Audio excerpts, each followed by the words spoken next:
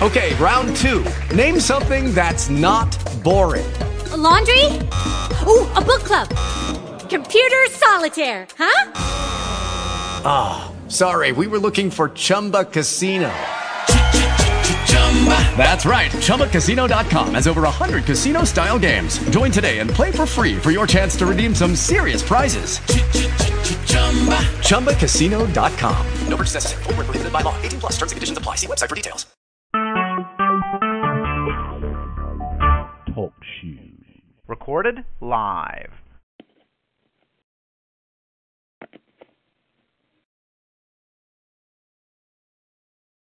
You're listening to the Jam Radio Network with Minister Kenneth Jenkins. The views and opinions of Nation Talk are not necessarily the views of Talk Shoes, Jam Radio Productions, Twitter.com, and its sponsors. This is Nation Talk.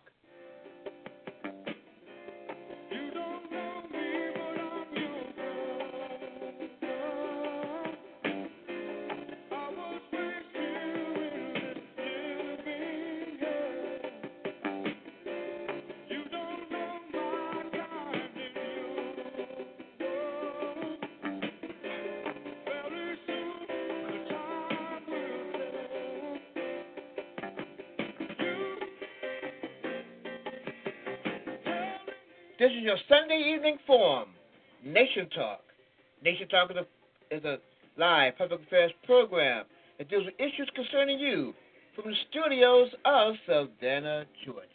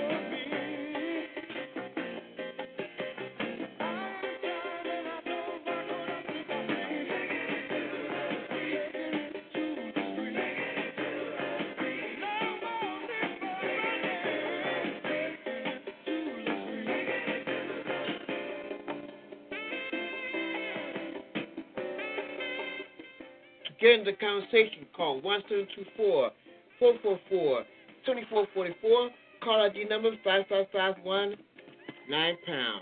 That's 1-724-444-2444. Call ID number 5551 9#.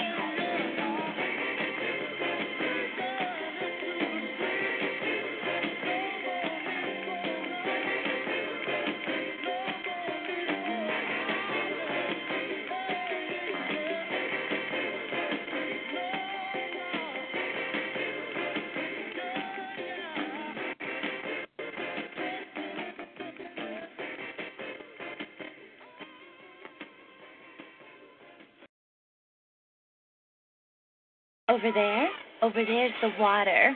Whoosh, whoosh. And look at all this stuff I'm standing on. It's called sand, and it's everywhere. This woman may sound silly to you and me. It's made up of little tiny pieces of rocks. Teeny little pieces of rocks. But to her 2-year-old son exploring the world around him, she makes perfect sense. How does it feel when you touch the sand? Is it warm? Uh-huh. It's hard to hold in your hand, isn't it? Mm-hmm. Learning starts long before school does, and children are naturally curious. They want to learn. So follow their lead. Take simple, everyday moments, like sorting laundry or playing on the beach, and turn them into learning moments. Is this water? No. Very good. This is sand. Oh, no, it's not food. It's sand. We don't eat sand. Turn everyday moments into learning moments. Find out how at foreignlearning.org. Brought to you by United Way and the Ad Council.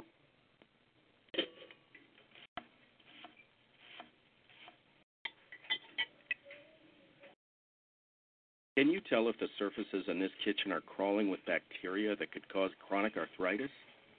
Listen. Can't, can you?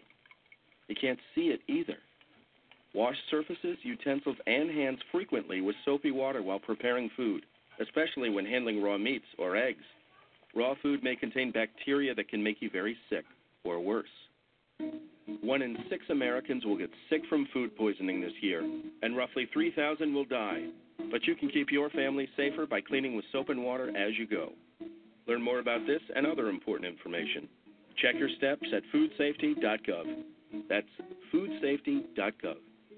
A public service announcement brought to you by the U.S. Department of Agriculture, the U.S. Department of Health and Human Services, and the Ad Council.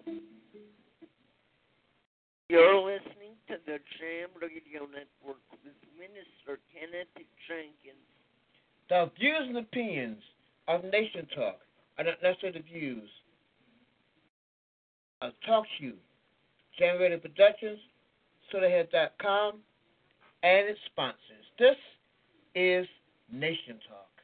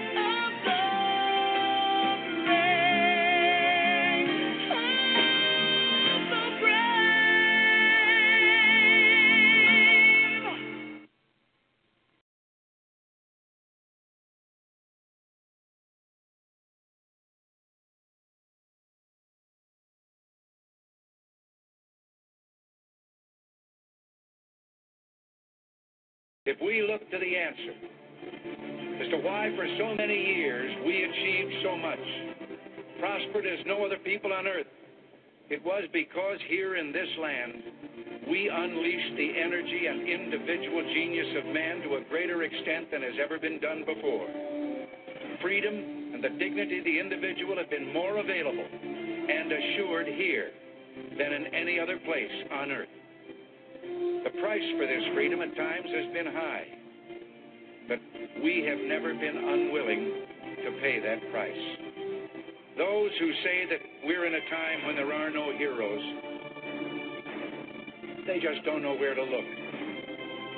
the sloping hills of Arlington National Cemetery with its row upon row of simple white markers bearing crosses or stars of David.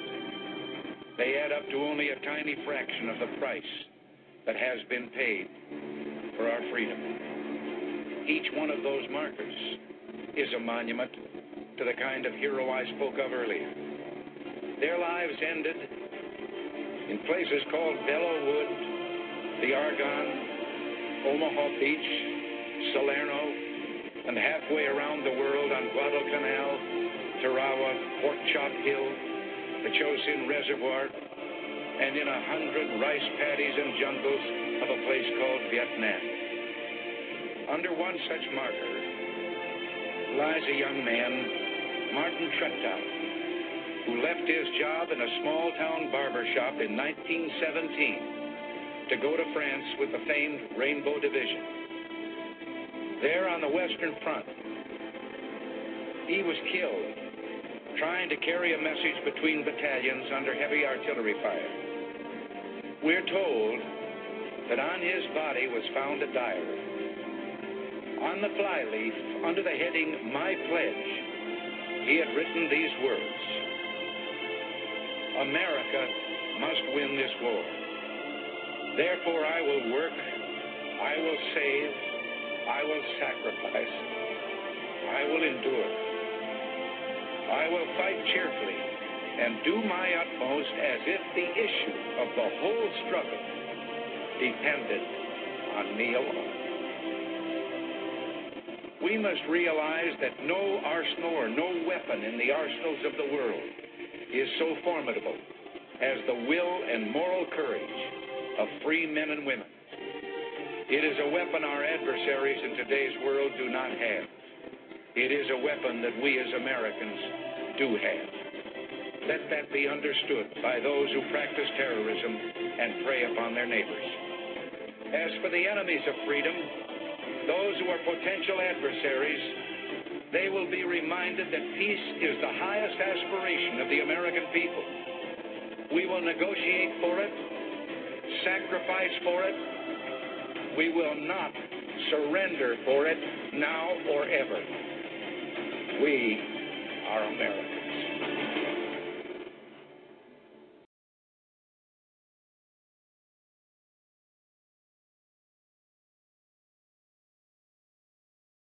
Ladies and gentlemen, please welcome Nick Popovich, Operation Iraqi Freedom Veteran, United States Marine Corps. Allah!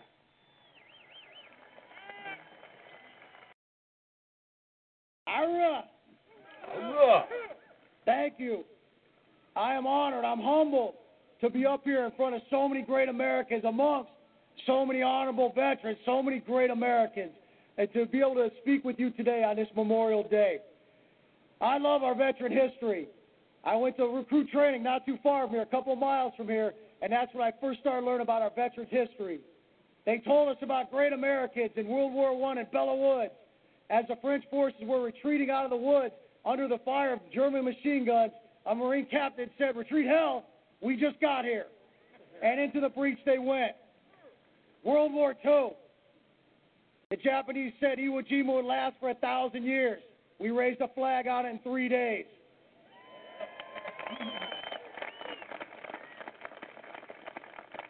In Korea, forces surrounded by communist Chinese, outnumbered 20-1. Colonel Chesty Puller said, "Fellas, we got them right where we want them. We can shoot any direction, hit the enemy." In Vietnam, Khe Sanh, 500 Americans stood on a hill and said, "You will not take us off of here." Outnumbered 30-1, North Vietnamese forces attacked them for 77 days and finally said, "Forget it. We can't take them. You can have it." They went home.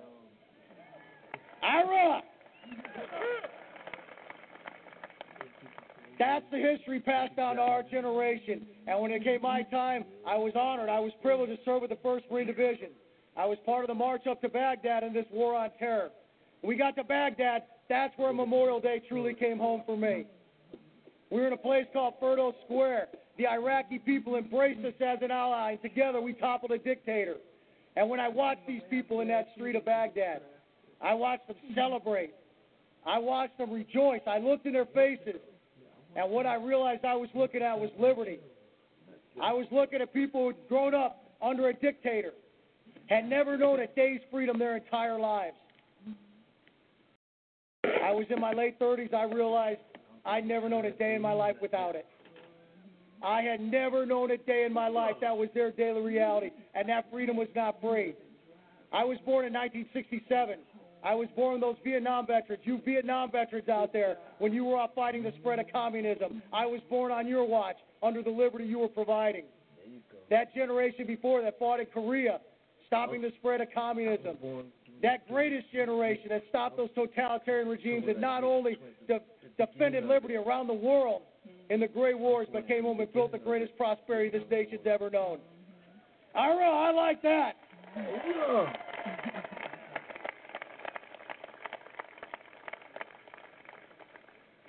So we have a motto in the Marine Corps. We say, Semper Fi, always faithful, faithful to God, country, and Corps. And on Memorial Day, I want to tell you a story of Semper Fi. I want to tell you of a man named Corporal Ebnen. The sort of Marine that won't be written about in history books in a battle that you'll never read about.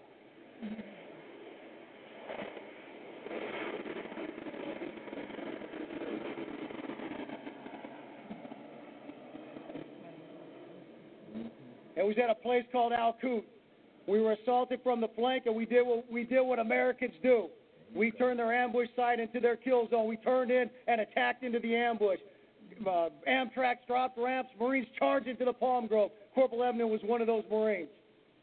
On his way into the Grove, because it was a horrible fight. It was close range, hand grenades, machine guns, nasty fight. On Ebnen's way in, he was struck down by an AK-47 round, just below the flak jacket, right in the lower abdomen region. Bad wound, but still alive.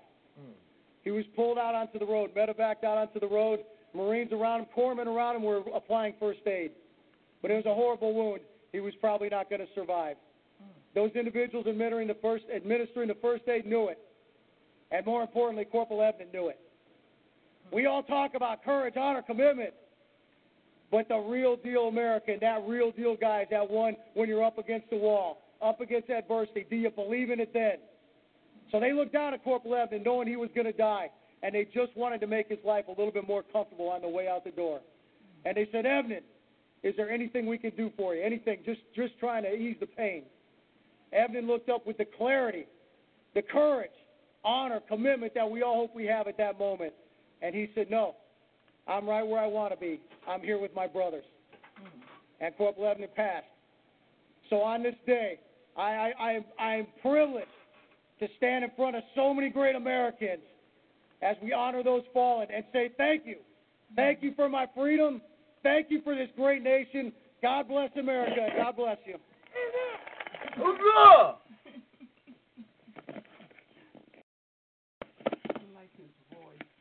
Good evening and welcome to Nation Talk. Tonight we're going to celebrate and remember those veterans who died for our freedom.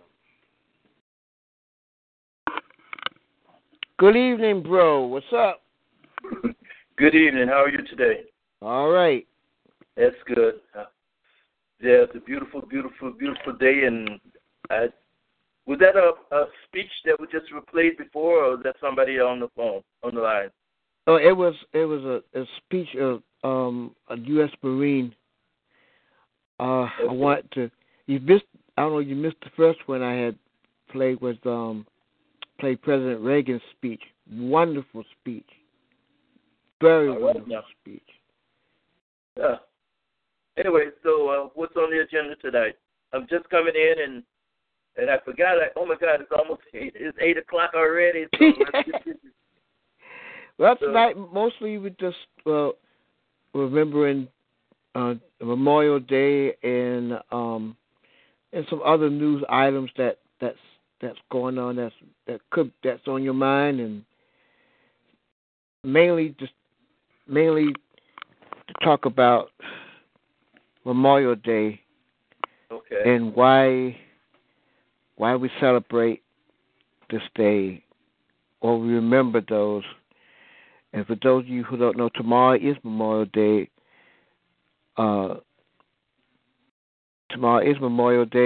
And we remember those men, women who sacrificed their lives that we may live under the blanket of freedom that we enjoy at this moment. Beautiful.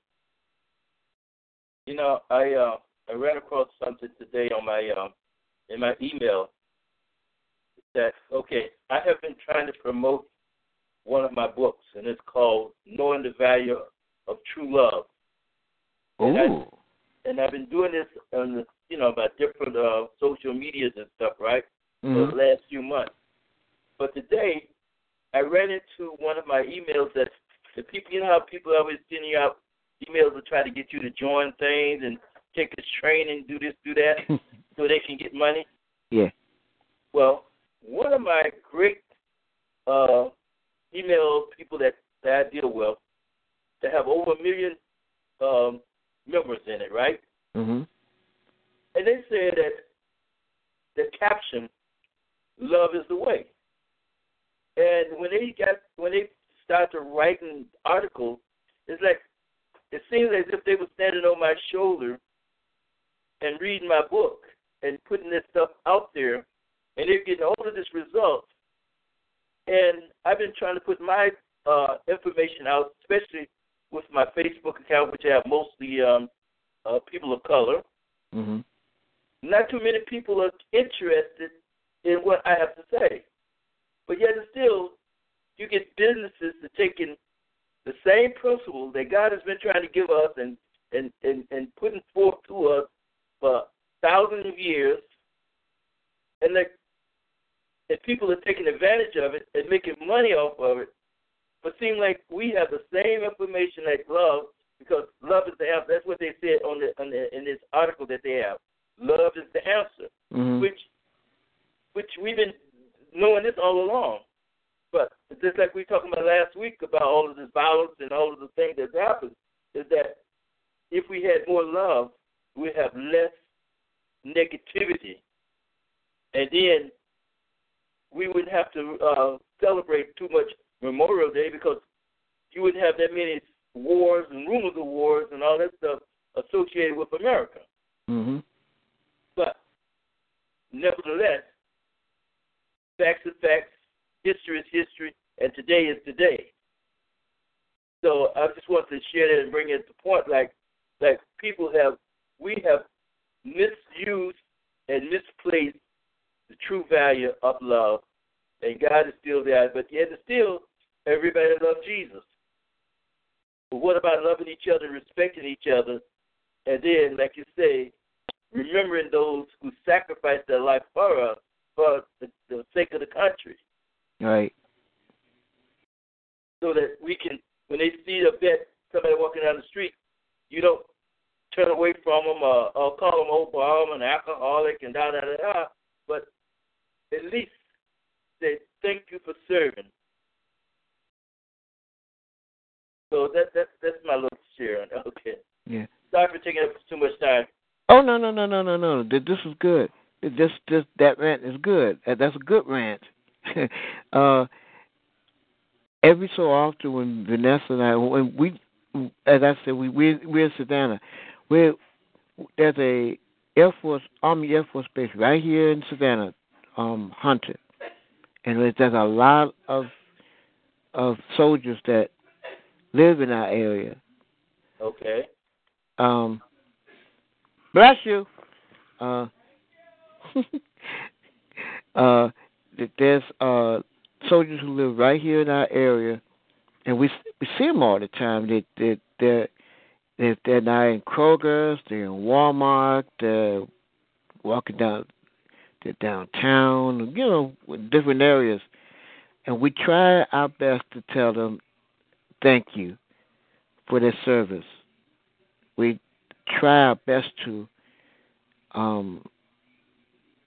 to those who did serve. We have a few veterans here that live in our building. Quite a bit of veterans who do live in our building. Who I have the utmost respect. I do have the utmost respect for our veterans because they have they had a hard job of doing what they do and doing what they did. Yesterday, I was sitting around with our church. We had a church outing, a church fun day, and I was surrounded with 1, 2, about 3, about 4 veterans, and they're talking. Boy, you're talking about stories. Oh, they have good war stories, though. Lord have mercy, boy. Yeah, they can tell you their experiences, what happened to them. Some of them good, some of them funny. One of them, they have some of them pretty funny experiences they had.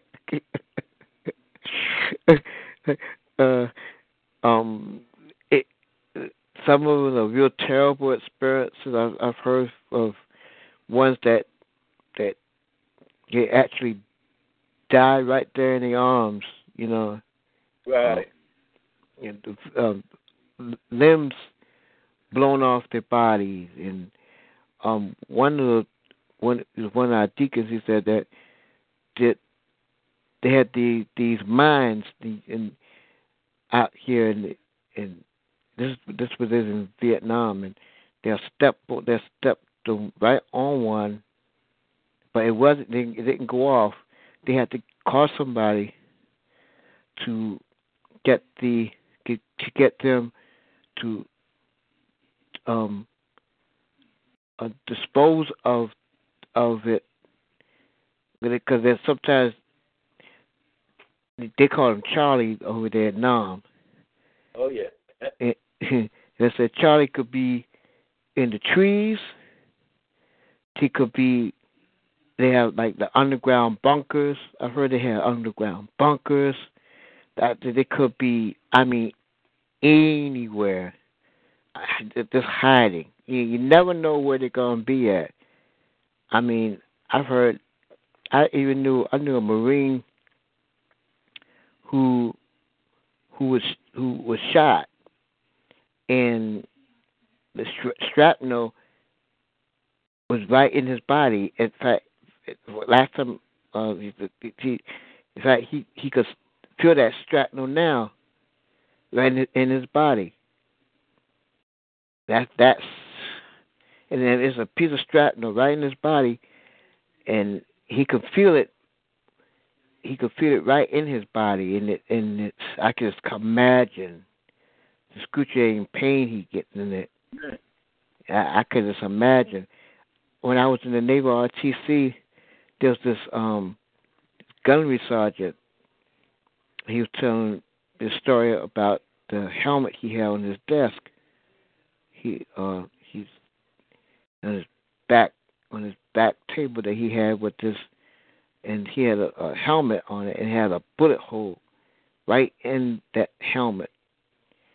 He said there's a few more inches that he could have been hit.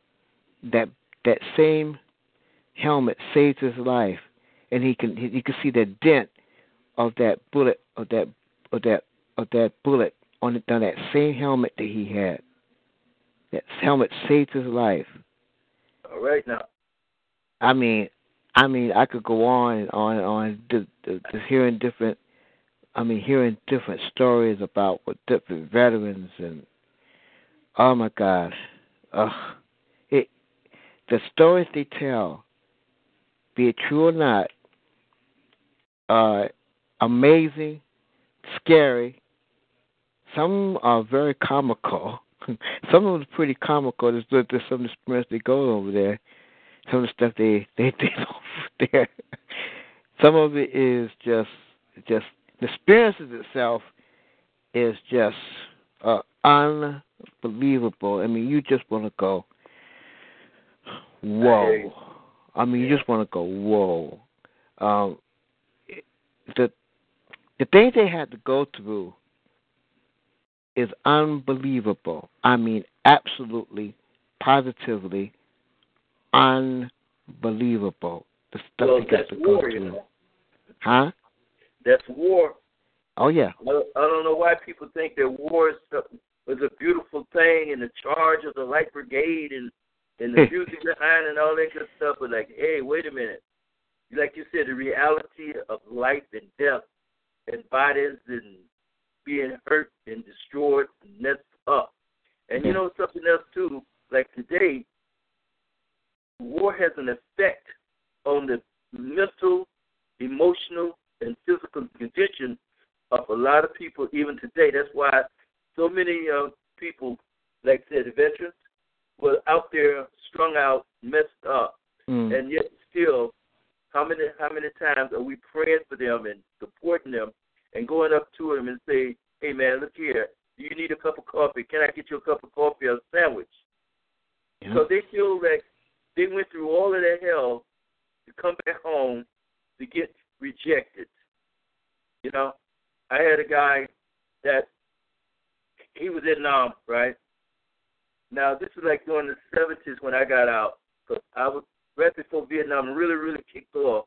I came home, but I came home and went down to Clark in Delaware, where all of those caskets was coming through. And I was saying, like, oh, my God, look at all of these dead soldiers coming back home to no home, but only to be buried. So, like, this guy, his mind was so out there, like you said, because of the physical and the mental condition. He was sitting out there on a bridge in Connecticut there, where by the screen, and he just said, I'm on my duty, I'm on my post. And he wouldn't go in. They tried to make him go in, try to convince him to go in. He had the same uniform on, flies were flying around him, but this mind was saying, I'm on my post, and I'm not leaving my post. You know, and that kind of stuff, like you said, was really touching your heart because you see somebody who's more, how you say, faithful and also loyal to the mission.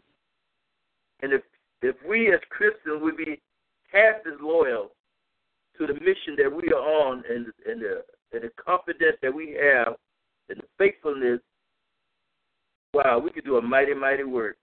Oh, boy, I'm telling you. And the Marine Corps has this motto, always simplify, always faithful. Always faithful. Always faithful. Whew, praise God. That's the Marine Corps. That's what the Marine Corps. That's my hats goes off to all those veterans out there who served. I mean, who are serving and who have served. The retired ones, the disabled, the ones who are disabled. My hats goes off to them. And again, yes. Thank you. Again, 1,000 times, thank you for your service.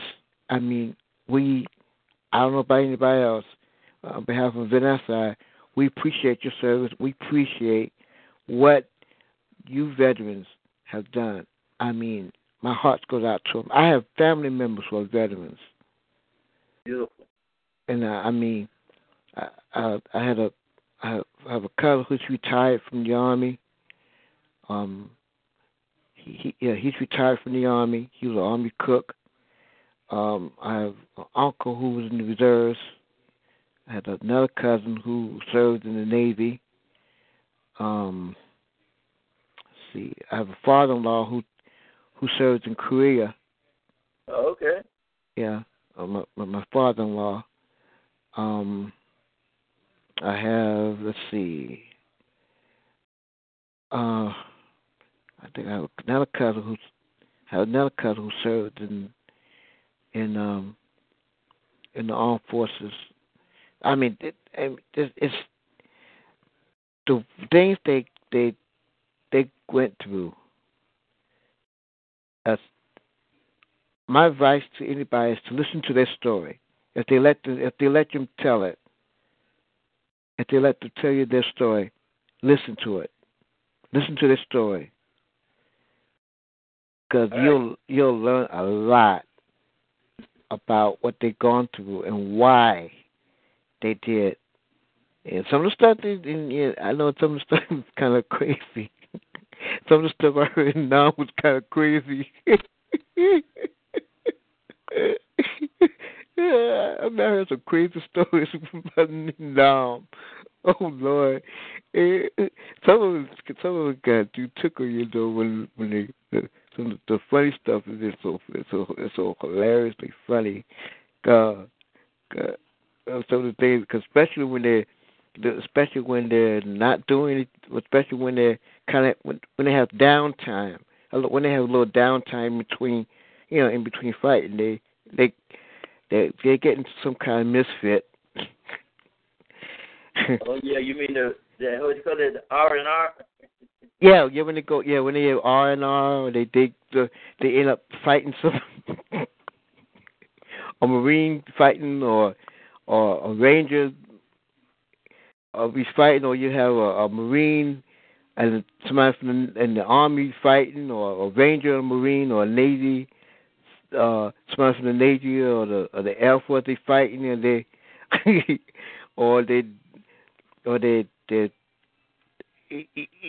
some of the stuff is it's crazy. But I'll be like, okay. I'm like, alrighty then. But my point is to all of you all, is to remember them, is to tell them thank you for their service. I mean, this. And and something else too, I would like to tell, if anybody listening out there, going to be listening, don't be ashamed to put that flag up. You know what I mean? Right.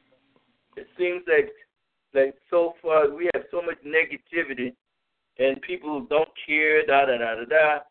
Put the flag up. Let it fly at least for 1 day, 2 days, Veterans Day, Memorial Day, 4th of July. In that regard. Oh yeah.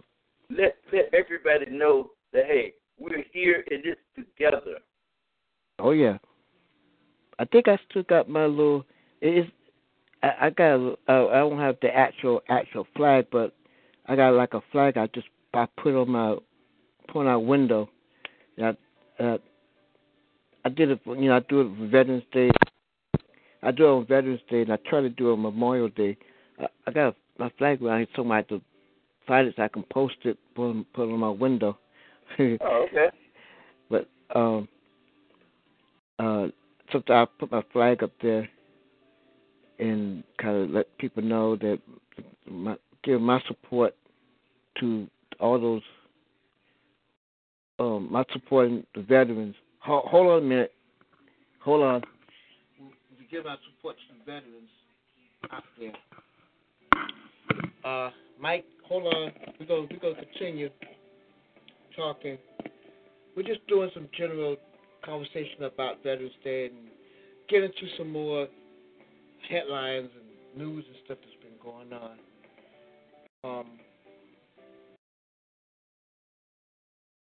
Especially, I want to get into about Marilyn Monroe. Especially, I want to find out. I want to do something, talk about that as well. Her 90th birthday is coming up, and I found some interesting information about her. Happy Veterans Day. Happy Memorial Day to all of you. This is Nation Talk. Join me tomorrow morning, 6 a.m. Eastern Time, for Morning Inspirations on Gen Radio 2.1. Hi, this is Savannah Guthrie with an urgent story developing right now in every state and county across America. Despite having more than enough food available in this country, there are nearly 16 million kids, that's 1 in 5 children, struggling with hunger. They often don't even know where their next meal is coming from. And the worst part is, this has been going on for years. There's no excuse for it, and that's why Feeding America is doing its best to put an end to childhood hunger.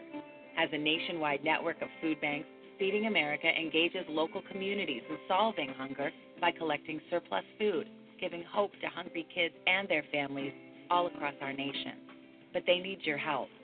Join me in supporting Feeding America and your local food bank. You can start by going to feedingamerica.org to learn more. Together, we can solve hunger. Together, we're Feeding America. A message from Feeding America and the Ad Council.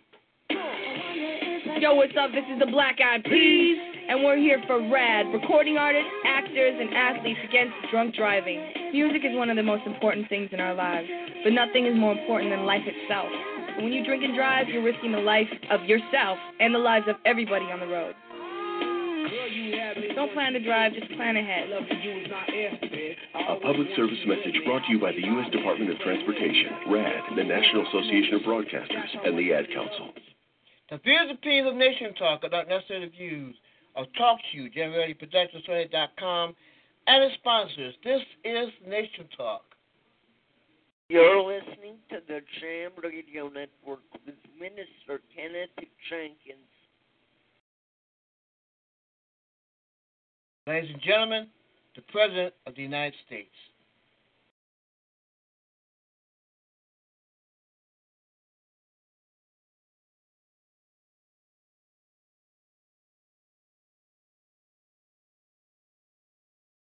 Hi, everybody. Right now, there are American troops serving in harm's way and standing sentry around the world. They're veterans who've served honorably in times of war and peace, and often came home bearing the invisible and visible wounds of war. They may not speak the loudest about their patriotism. They let their actions do that. The right time to think of these men and women and thank them for their service and sacrifice is every day of the year. Memorial Day, which we'll observe Monday, is different. This is the day we remember those who never made it home, those who never had the chance to take off the uniform and be honored as a veteran. The day we stop to reflect with gratitude on the sacrifice of generations who made us more prosperous and free, and to think of the loved ones they left behind.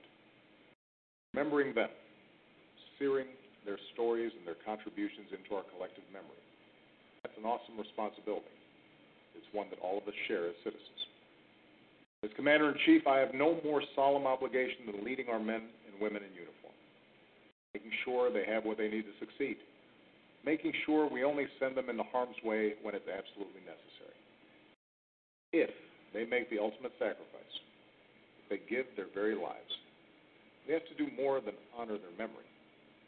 We have to be there for their families. Over the years, Michelle and I have spent quiet moments with the families of the fallen, husbands and wives, mothers and fathers, sons and daughters. They've shared their pain, but also their pride in the sacrifices their loved ones made under our proud flag. It's up to the rest of us to live our lives in a way that's worthy of these sacrifices.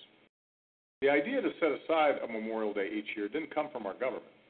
It came from ordinary citizens who acknowledged that while we can't build monuments to every heroic act of every warrior we lost in battle, we can keep their memories alive by taking one day out of the year to decorate the places where they're buried. That's something that so many of our fellow Americans are doing this weekend. Remembering the soldiers, sailors, airmen, Marines, and Coast Guardmen who died in our defense. Remembering those who remain missing. Remembering that they were our fellow citizens and churchgoers, classmates and children, and more often than not, the best of us. For this Memorial Weekend, I hope you'll join me in acts of remembrance. Lay a flower or plant a flag at a fallen hero's final resting place. Reach out to a Gold Star family in your community and listen to the story they have to tell. Send a care package to our troops overseas.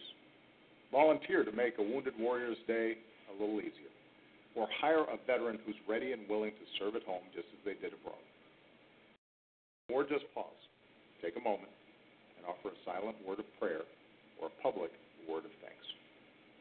The debt we owe our fallen heroes is one we can never truly repay, but our responsibility to remember is something we can live up to every day of the year.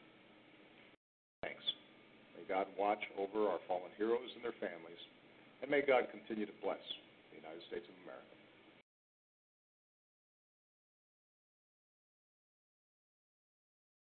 Thank you, Mr. President. That's the President in his address to the nation, his regular weekly address. His weekly address to the nation on remembering those on Memorial Day. Now,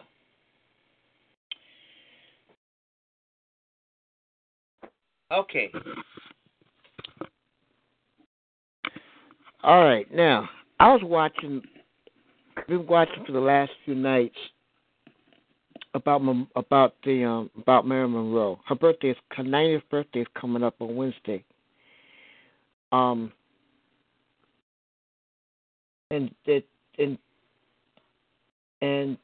the question still remains: who killed Marilyn Monroe? Was it the Kennedys, the FBI, the CIA, or was it a suicide? Wow. It's been said that it has been said.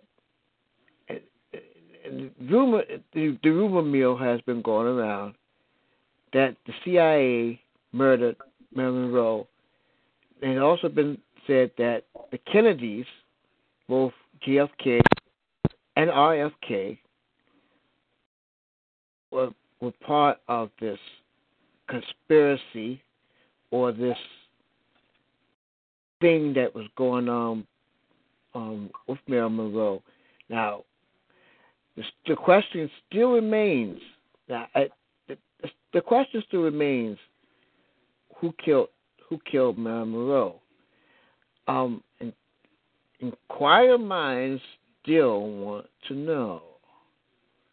And this being coming up Wednesday, her 90th. She was 36 when she died. Only 36 years old. She wasn't quite 40 yet. 36 years old. Here is a young star, bombshell of a star who became famous for her, not only for her looks, well, mainly for her looks, and for her stardom, for being the star that she was. And she was also famous for drugs, for being an alcoholic and drugs, which is, I guess, the one of the common things in Hollywood. But who killed Marilyn Monroe? That's the question. Conspiracy theorists. Okay, all you conspiracy theorists out there, listen. I want to hear what you have to say. And I know there's some conspiracy theorists out there who said, "Well, Marilyn did it to herself, and Marilyn got too close to the mafia." Another thing too, they said the mafia killed Norma Jean. Who killed her? I mean, inquiring minds want to know. Was it officially ruled a suicide or homicide? It was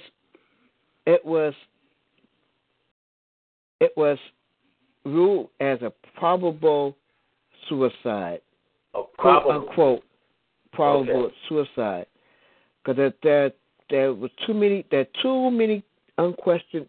unanswered questions on her death. Still some unanswered questions about it. They found her in the bed, I think with no clothes on, with the phone in her hand and an assortment of pills on the table there, or her table. This is at her home. This is in her home in I think it's in the Hollywood area, and right in the Brentwood. I think it's Brentwood. I think that's where she used to live at. Right there in her home, and there's been a lot of it's been really, really weird. I mean, very strange. A lot of strange things going on. They found her body naked, as if she was ready for a photo shoot with the phone in her hand. A lot of pills on. Now, just picture it now. She's on a bed, naked, covered, but she's naked. Phone in her hand, assortment of pills on the table next to her. But there was no water.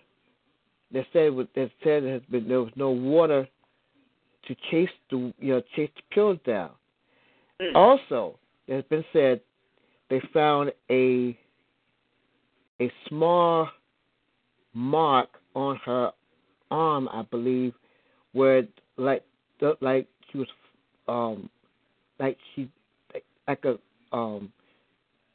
shot with a syringe, with some kind of syringe needle, with some kind of needle.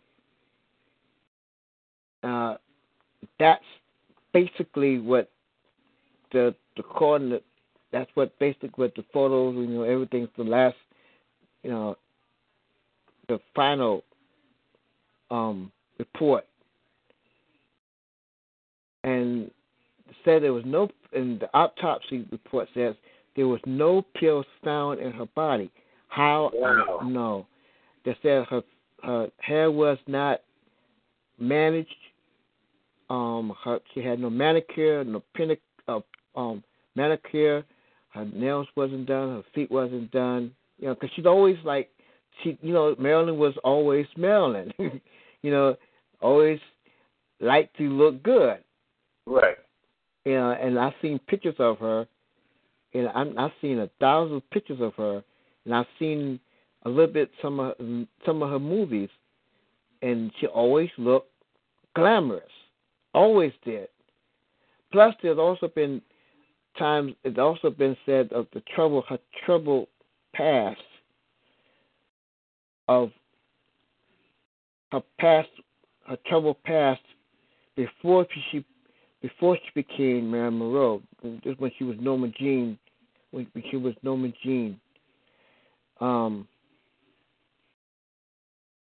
the whole thing sounds too weird for me. I mean, and the controversy still is out, and the controversy and the rumors are still floating of who killed, and even 50 years after, about 50 years since her death in 1962. Yeah, it's been about a little over 50 years. The question still remains: who killed Marilyn Monroe? Okay, look at what would be the reason for her demise, if anybody said would kill, especially if an agency or the government or something like that. What would be the reason for anybody to kill her, other than she had some kind of secrets or she could hold a blackmail? That's it. There was a little red book, a diary that she kept. She had names of of secrets and names of people of that something that was going on. Especially, she had the names of, wait for it, the Kennedys. Well, everybody knew that she was messing with JFK. And Robert Kennedy. Oh, Lord have mercy. Come on, brothers. Yeah. She had this, as a matter of fact, she would call, from the story I've been getting, and I've been watching it over and over, and I've been getting a lot of information from this, that she would call the White House and to call the president, and she had this fantasy of becoming the first lady. That she wanted Jack Kennedy to leave Jackie and the kids, and that way she could become the first lady. Oh no! And on the other hand, as far as Bobby Kennedy, there's been said that Bobby Kennedy and Mary Monroe had some kind of love affair going on. Yeah. So that's why it has been a lot of stuff that's been going on. Plus, she had this troubled past of she had a troubled childhood to begin with, because she was moved from one foster home from one home to another as a kid. She was shuffled around. Her father was never around. Her mom was mentally had a mental problem. She had to send Marilyn away, or Norma Jean away at the time. And Norma Jean had this very troubled past in her life.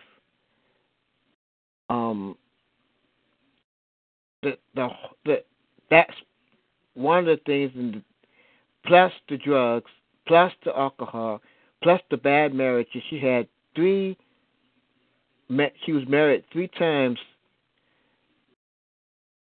One marriage only lasted only a few months.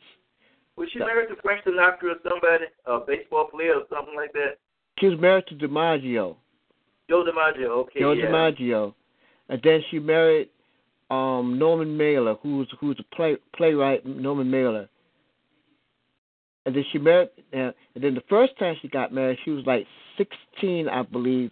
But she was married the first time around about 16. The guy that she married was he was in the Navy, I believe.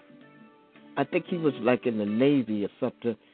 A merchant marine, I think, either a Navy or a merchant marine or something like that. I mean, the whole thing is really, really weird. And the weird part about it, Marilyn Monroe and I have the same birthday. Get out of here. Yeah, we have the same birthday. Different year, same birthday. And she died when I was only a year and some months. So you see my interest in this, because Marilyn Monroe and I have the same birthday. Hold on, we're going to talk more about this.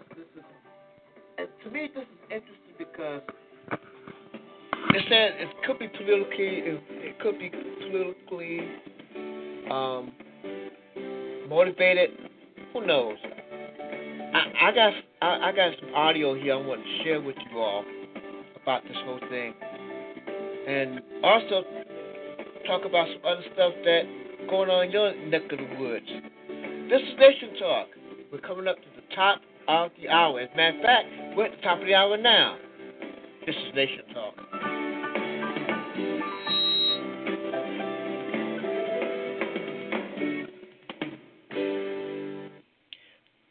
The views and opinions of Nation Talk are not necessarily views of TalkShoe, Jam Radio Production, SolarHead.com, and its sponsors. This is Nation Talk, your Sunday evening forum.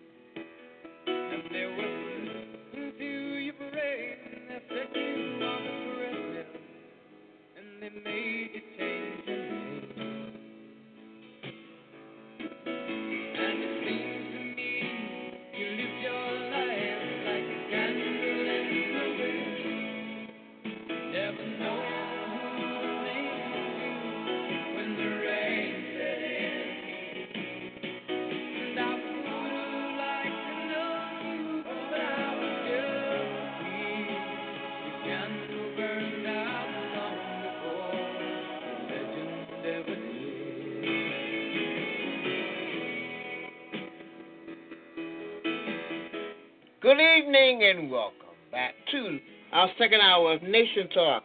Tonight, we remember the veterans. We go into discussions about different things that's going on in the news and the very strangest Hollywood mystery that I've ever heard, and that's the death of Marilyn Monroe.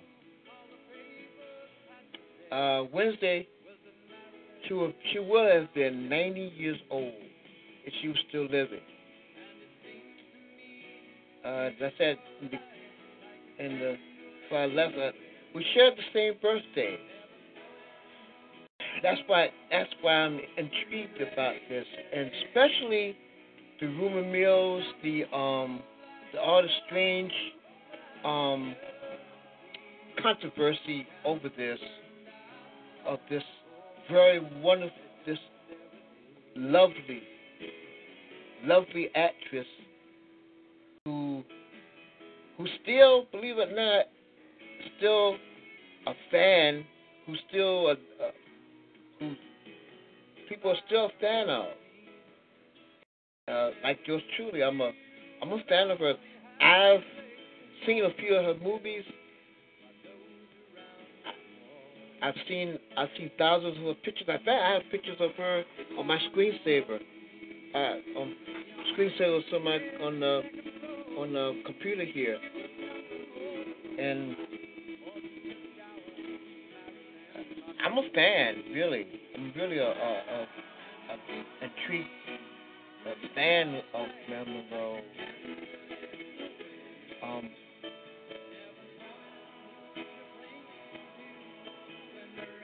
The controversy still continues, and the questions with very little answers, and some very little answers of to who killed Marilyn Monroe. That's still a question. Who killed Norma Jean?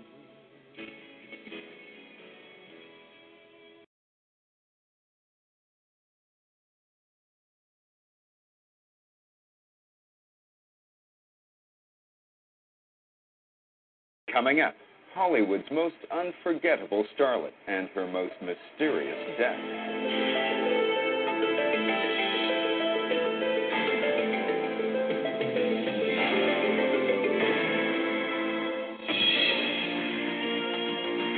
Marilyn Monroe. Her beauty is eternal, her affairs legendary, and her death shocking. I was just in tears and trying to make something of it, trying to Who did this? Why? What happened? Did she die by her own hand, or was she the victim of a nefarious conspiracy?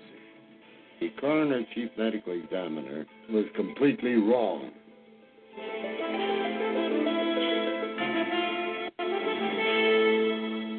Even after nearly 4 decades, Marilyn Monroe's death is surrounded by mystery and unanswered questions. Was she so deeply troubled that she took her own life? Or was it an accident, perhaps even the perfect murder committed and covered up by rich and powerful men? Newly uncovered information casts doubt on the official version of events and keeps the case very much alive. Join us for The Death of Marilyn Monroe.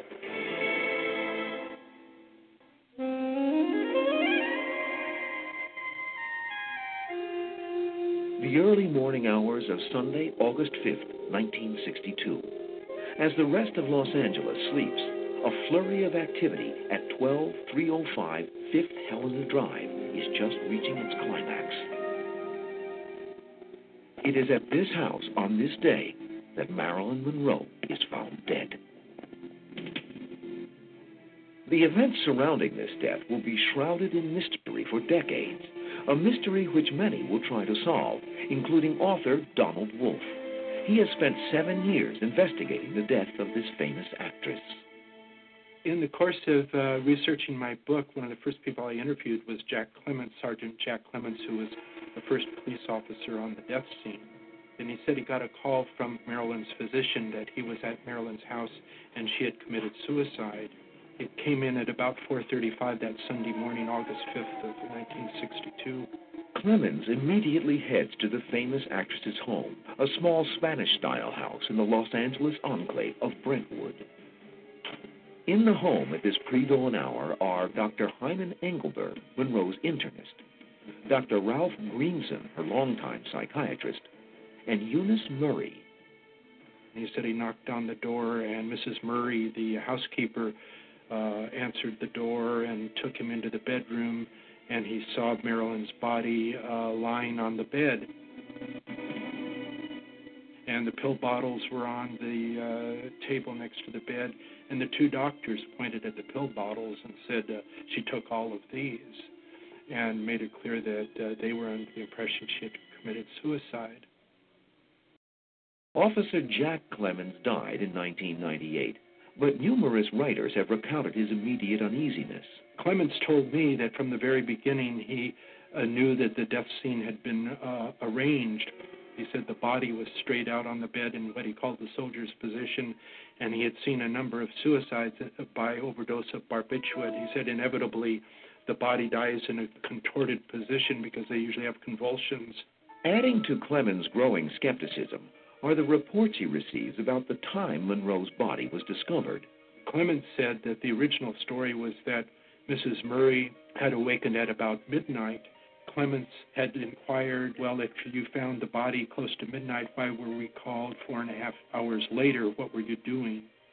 And he said that they wouldn't answer that question, but apparently it bothered them. So later on, after the homicide detectives arrived, they changed their story and placed the time frame 3 hours later. Whatever concerns Officer Clemens has are shunted aside as he is relieved at the scene by senior officers of the Los Angeles Police Department.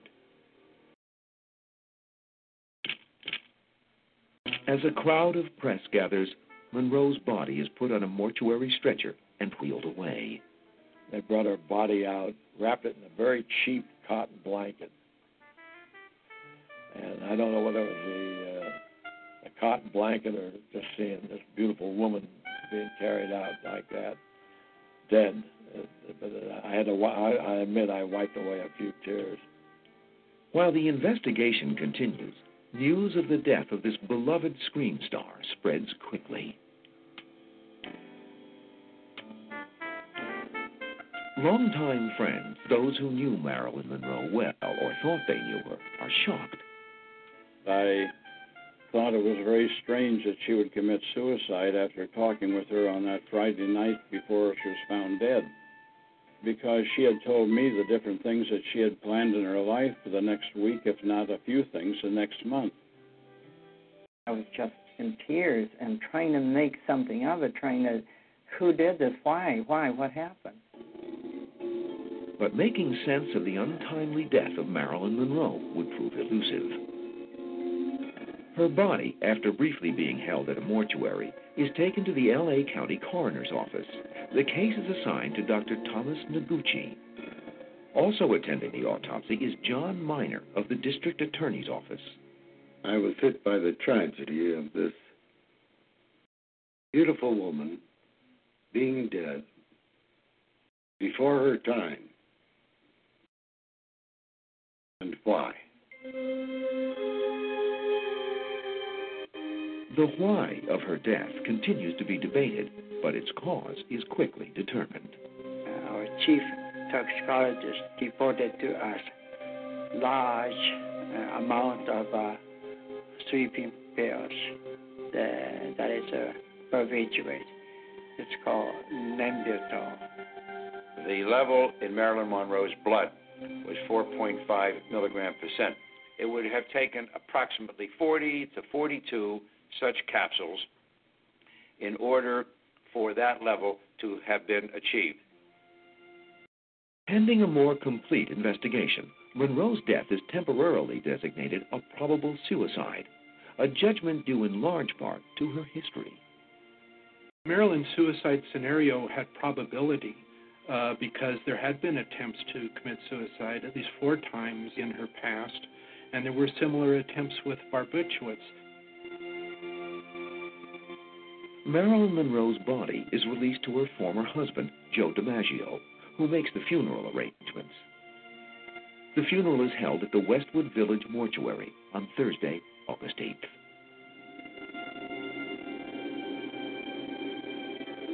There was a huge crowd of people there at the mortuary trying to get in, trying to see.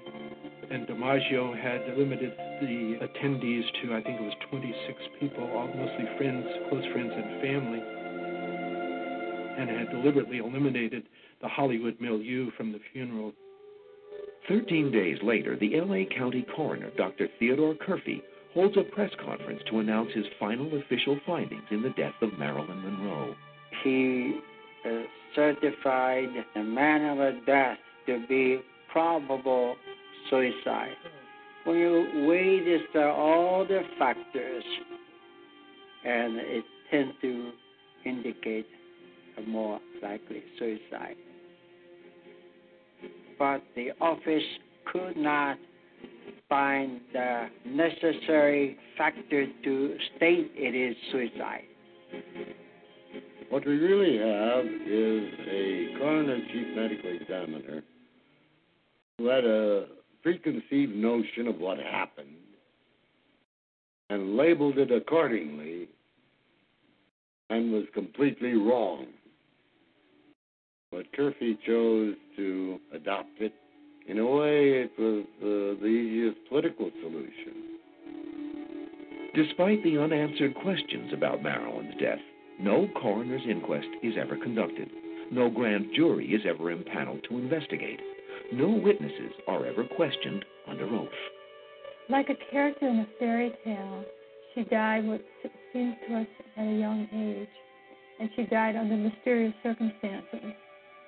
We're not absolutely certain that we know how she died or even why she died, and we definitely don't know all that happened in the hours immediately following her death.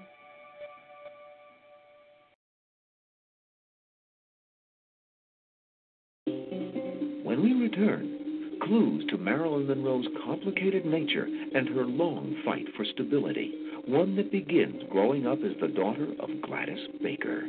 Gladys went mad, and she was put in a mental institution.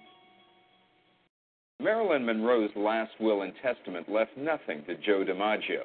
The bulk of her estate went to Lee Strasberg, her acting coach, spiritual advisor, and surrogate father. History's Mysteries will be right back here on the History Channel. We now return to the death of Marilyn Monroe.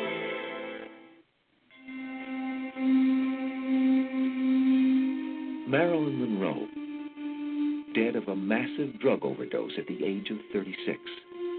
Her death seems like something out of a movie, as did her life.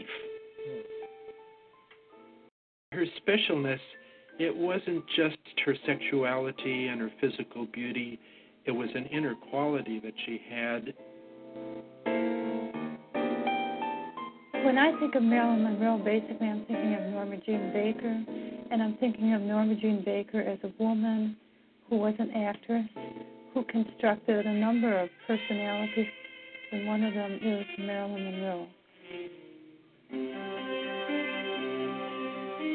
The journey that would lead to the creation of Marilyn Monroe began on June 1st, 1926, with the birth of Norma Jean Baker in Los Angeles, California. Norma's mother, Gladys Monroe Baker, works as a film cutter in one of Hollywood's dream factories. The baby is given the last name of Gladys's former husband, but he is not the father. Indeed, there is no father in the picture. Gladys struggles mightily to provide a home for her daughter, but any kind of family life would be short-lived.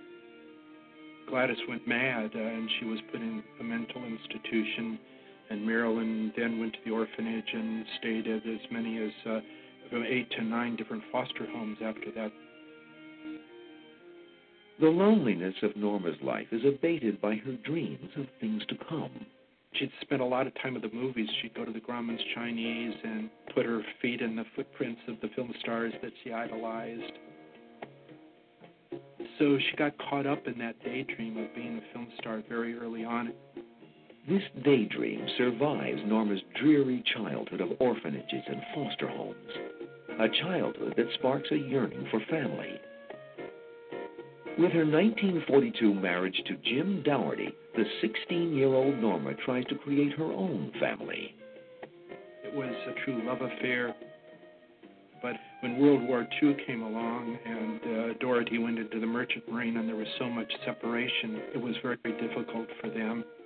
With her husband away at sea, Norma finds work at a defense factory. It is here that she is noticed by an Army photographer named David Conover. And Conover started photographing her, and that was the start of her modeling career.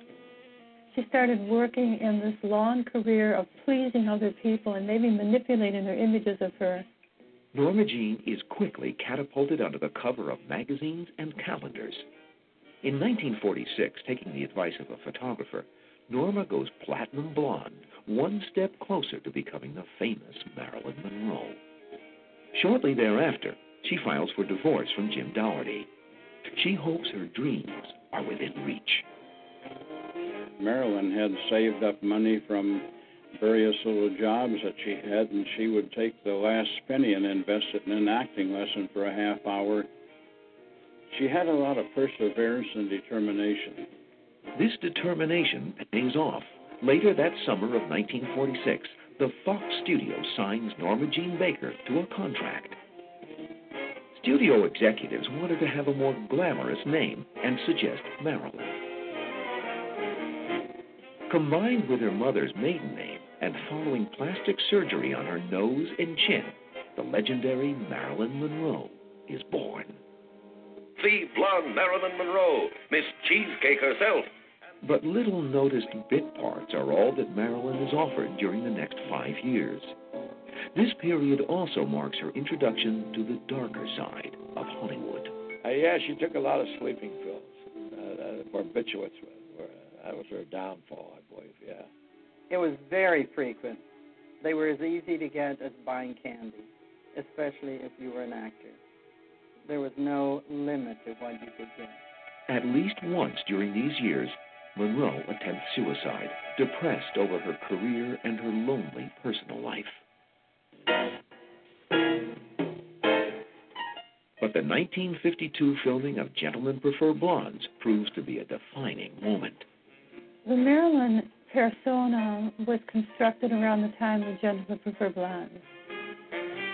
Before that, she played roles that were very different. With Marilyn Monroe as Lorelei Lee, the world's most fabulous gold-digging blonde. I just love finding new places to wear diamonds.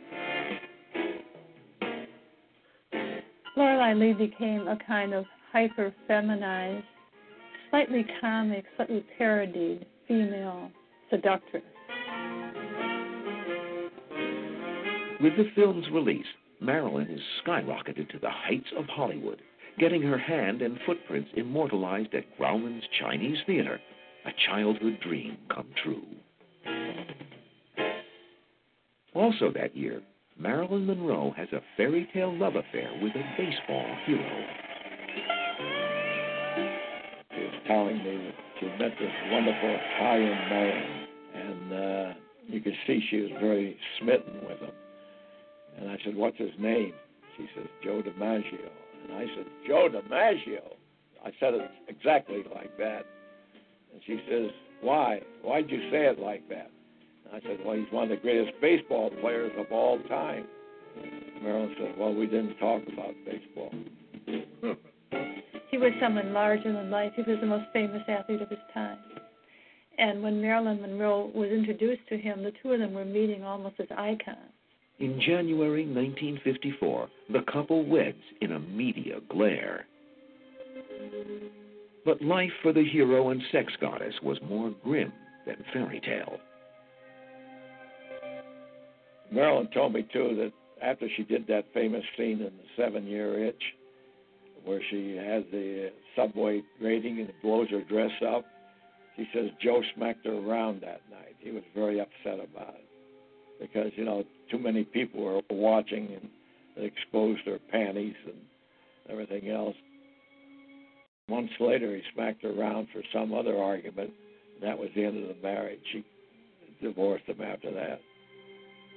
There was some serious battles that took place in their very stormy marriage.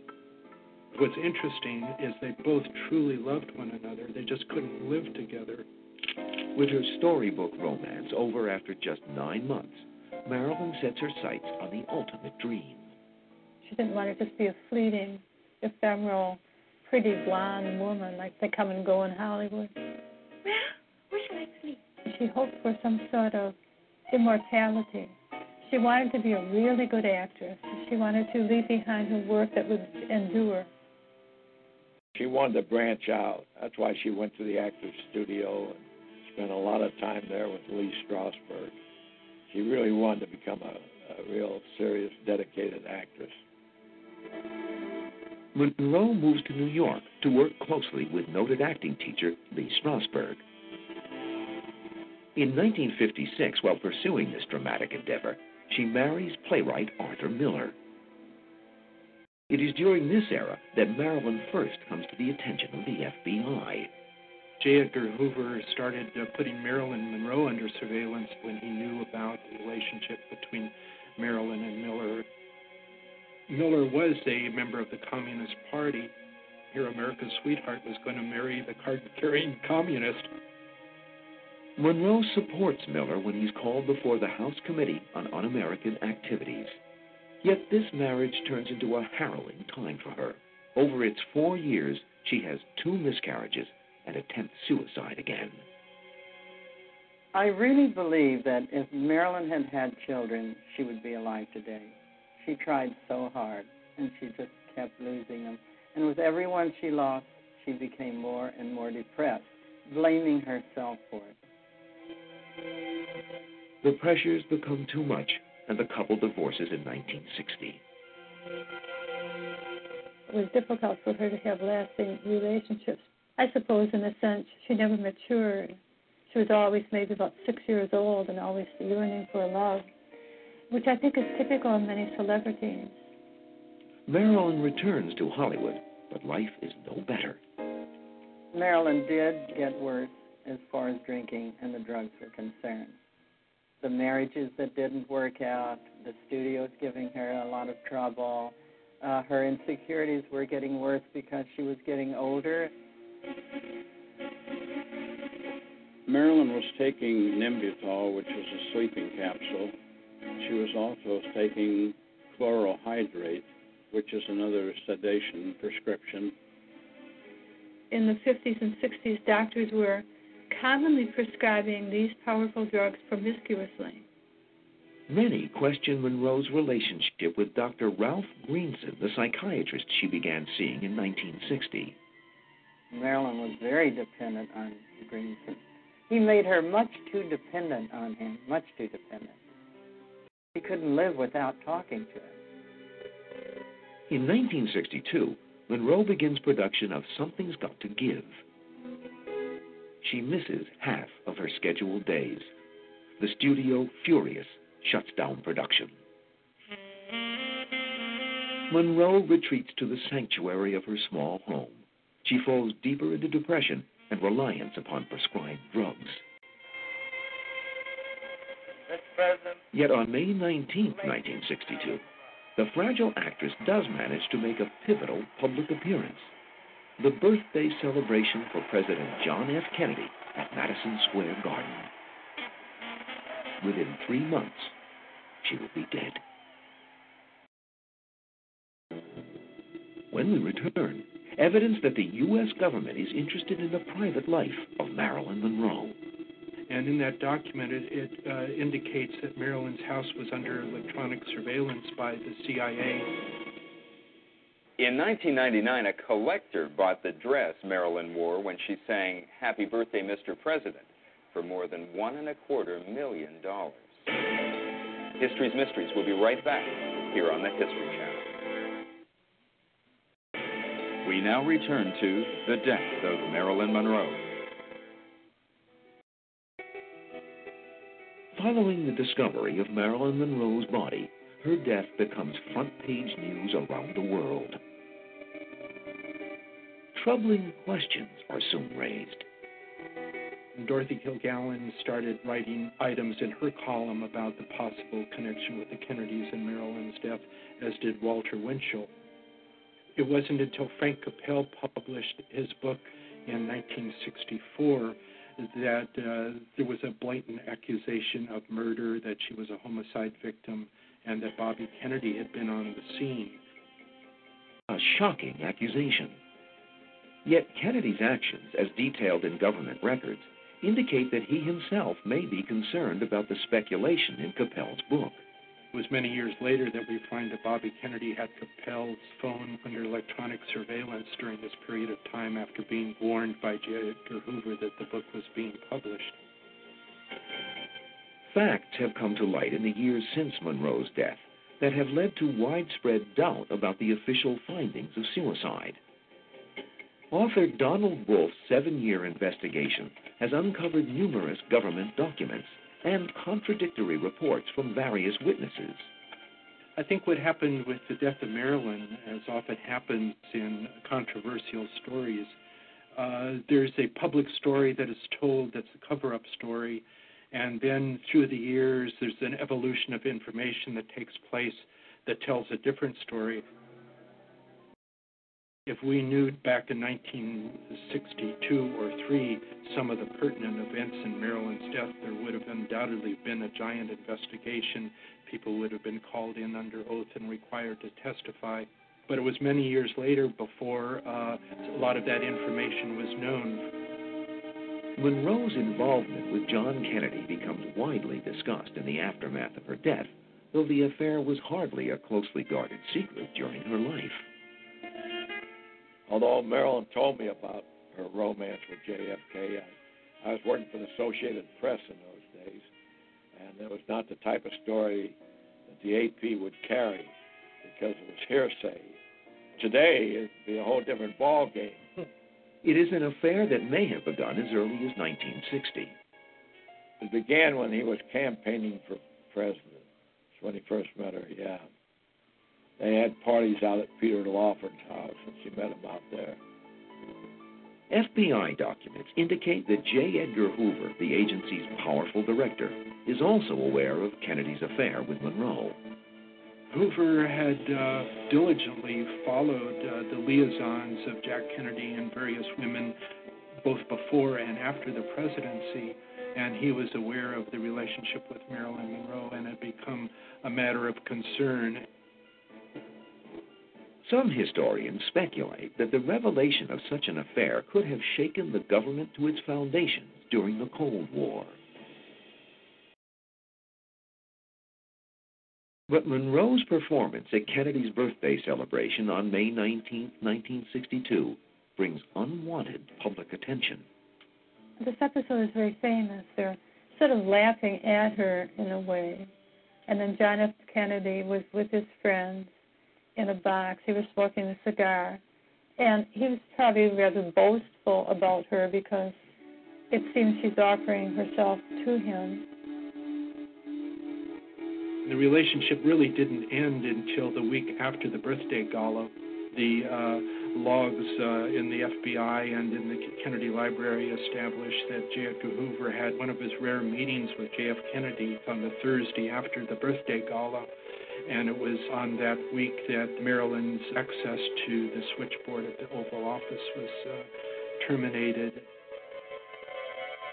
Marilyn's longtime friend, Jeannie Carmen, is convinced that the president turns to his brother Robert for help. So he asked Bobby to go to L.A. and tell Marilyn that it was all over. Well, Marilyn would have been very angry, except when she saw Bobby. She really fell in love with him. He was cute, he was energetic, and he was totally different from Jack. And she truly fell in love with him, and he fell in love with her. Both Carmen and Robert Slater report that Monroe keeps a written account of her conversations with the Kennedys, which has come to be known as the Red Diary.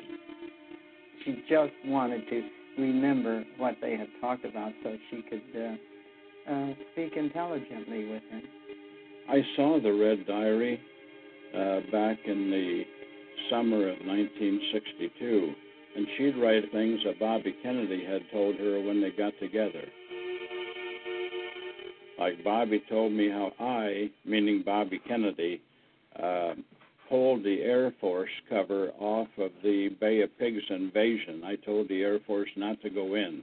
About how the CIA had gangsters on the payroll to kill Castro. Robert Kennedy found it once, and he got extremely angry, and he threw it across the room and said, "Get rid of this." It was disturbing to J. Edgar Hoover that even though the relationship with Jack Kennedy had terminated, that Bobby was still seeing her. Hoover's fears are fueled by Marilyn's past relationship with Arthur Miller and other suspected communists. As the summer of 1962 continues, Monroe begins to have her own suspicions. Marilyn suspected towards the end that her house was bugged because she carried around her purse that was filled with about 2 pounds of coins, and she was making a lot of her calls from payphones. She'd go down the street and call from a payphone. She was very nervous about her phone being bugged and asked me if I knew anyone that could look at it. Author Donald Wolfe, through sources inside the government, has uncovered evidence that Monroe's suspicions were not misplaced. There's a CIA document that's very revealing, and the document's dated, ironically, August 2nd, 1962. I was just 2 days before her death. And in that document, it indicates that Marilyn's house was under electronic surveillance by the CIA. This CIA document also confirms the existence of the Red Diary. The document indicates that she had kept what they called a book of secrets, which was a journal of her conversations with the President and the Attorney General. In July 1962, just weeks before Monroe's death, the Attorney General is shown FBI information regarding his relationship with the actress. And it was shortly after that July 17th memo, FBI memo, that Bobby refused to talk to Marilyn anymore. And you could see a number of calls she made to the Justice Department following that. I think there were as many as 17 calls to the Justice Department on her phone records. She started crying and saying, "They've done it to me again, and they're not going to get away with it this time. I'm going to tell the whole world that I was with these guys." But she didn't live to tell that story.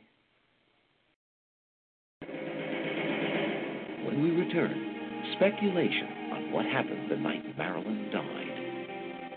In the middle of the call, there was a disturbance, and Marilyn put down the phone and said she would come back and never came back. We now return to The Death of Marilyn Monroe. It's Saturday, August 4th, 1962, the last day Marilyn Monroe will be alive. Robert Kennedy, in San Francisco with his family, is staying at the St. Francis Hotel. Marilyn was trying to find Bobby Kennedy where he was.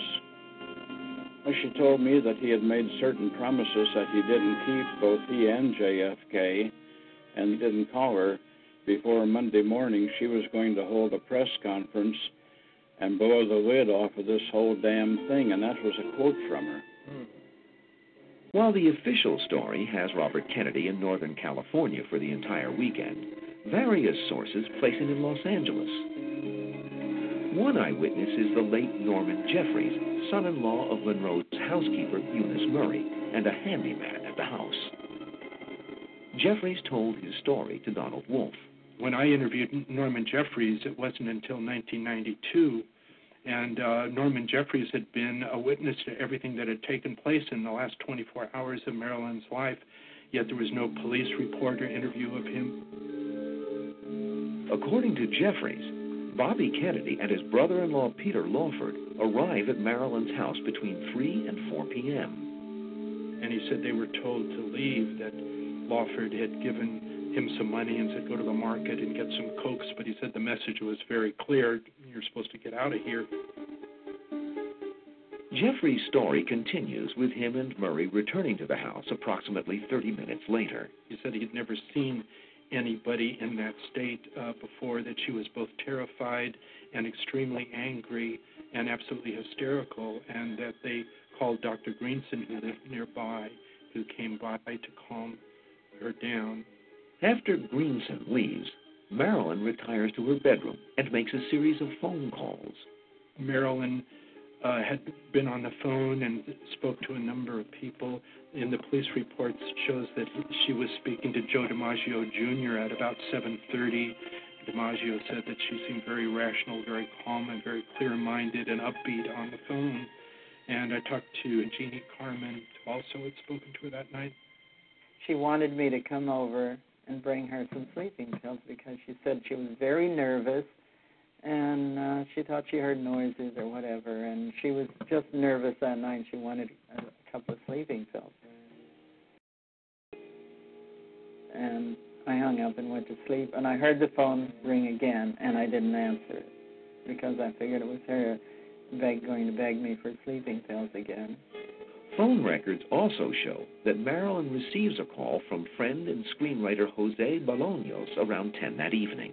And I believe Jose Bolaños was the last person to speak to her. And he said in the middle of the call there was a disturbance, and Marilyn put down the phone and said she would come back and never came back. And it was at about 10 o'clock that Norman said that Bobby Kennedy arrived at the door with two men that he didn't recognize. According to his story, Jeffries and Murray are again told to disappear. And when they came back to the house, they went into the guest cottage and saw Marilyn lying comatose on the daybed in the guest cottage. And Norman said he thought then that she was dead, that her color, she had turned blue, didn't seem to appear to be breathing. She terminated there in the guest cottage at about 10:45 that Saturday night.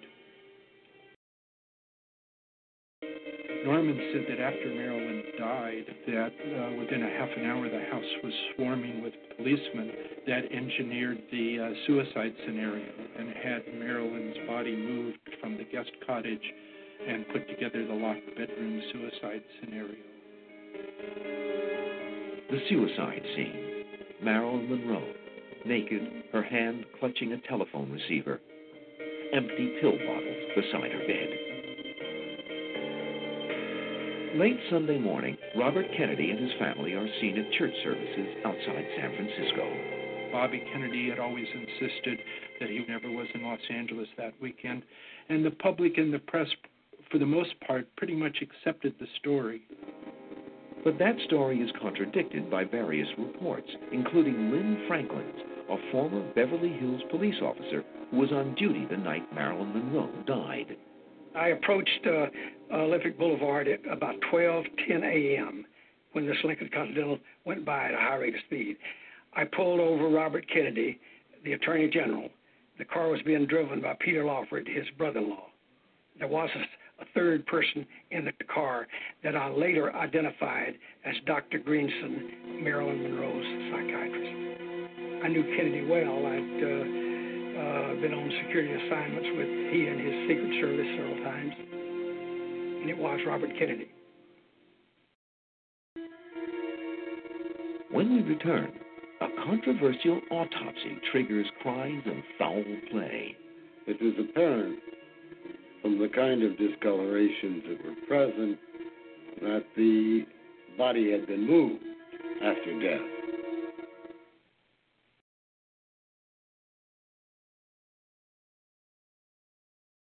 Janine Marks, a 12-year-old, was fairly normal. She spent a lot of time online. One day, she met a new friend. The new friend had the same problems at home. They liked the same bands. They worried about the same subjects in school. They promised to keep each other's secrets. They wished they went to the same junior high. The new friend had good news. He said he was going to be in Janine's area one Saturday. He thought it would be amazing if they could just hang out, go to the mall. Janine agreed. The new friend didn't want parents messing this up. Janine showed up alone. So did her new friend, who wasn't in junior high, wasn't nice, and wasn't a 14-year-old boy. Every day, children are sexually solicited online. Help delete online predators. Call 1-800-THE-LOST or visit cybertipline.com to learn how to protect your kids' online life. A message from the National Center for Missing and Exploited Children and the Ad Council. Joe DiMaggio Jr., one of the last people to speak with Marilyn Monroe, later struggled with drug abuse and was actually homeless for a time.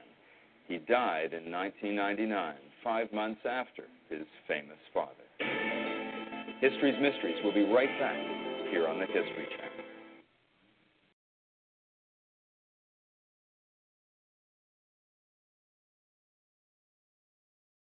When I have an asthma attack, I feel scared. Prevent your child's next asthma attack. Call 1-866-NO-ATTACKS. Visit www.noattacks.org or call your doctor, because even one attack is one too many. Brought to you by the EPA and the Ad Council.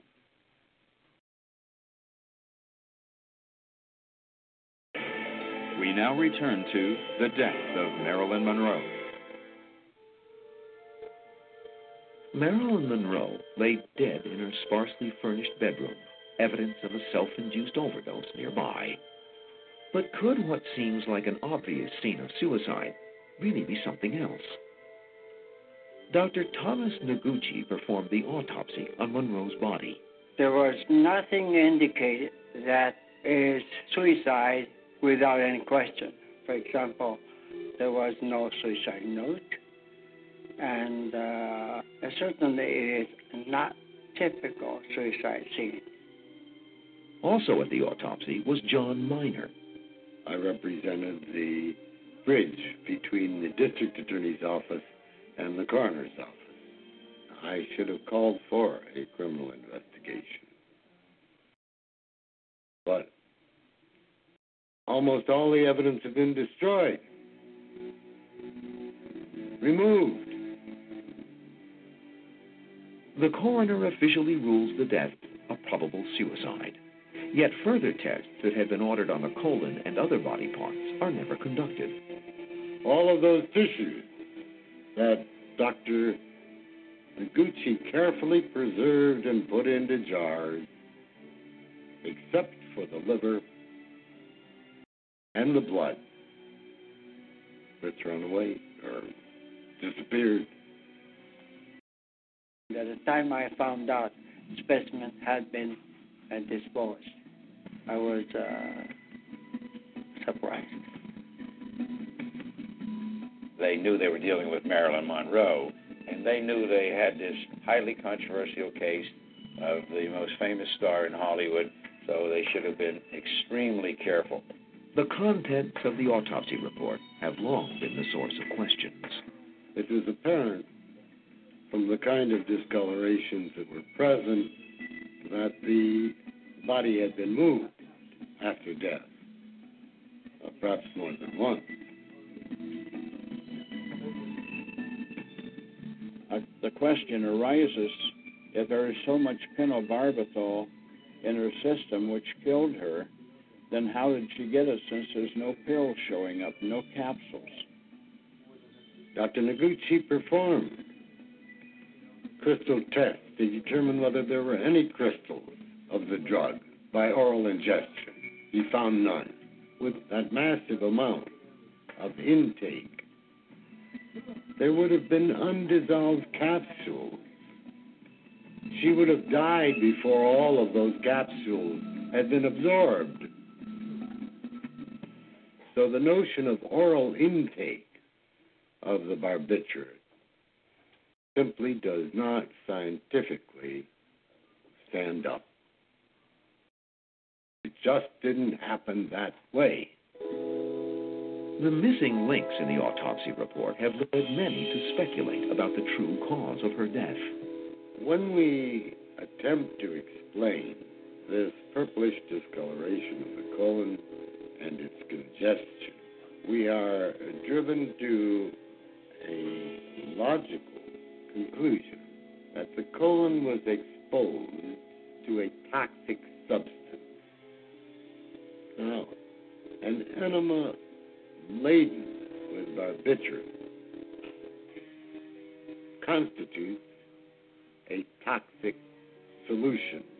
Now, if she'd been knocked unconscious, whoever administered this lethal enema would have all the time in the world to slowly do it, let it be absorbed, and kill her.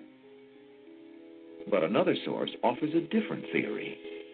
I had the complete autopsy report at the time sent to Dr. Sidney Weinberg back in New York, who was one of the foremost coroners in the nation. And he said that she got it by a shot, a hypodermic, because at that time, pentobarbital came in a liquid form. They could put the shot between fingers or between toes or under the arms where the follicles of hair grow.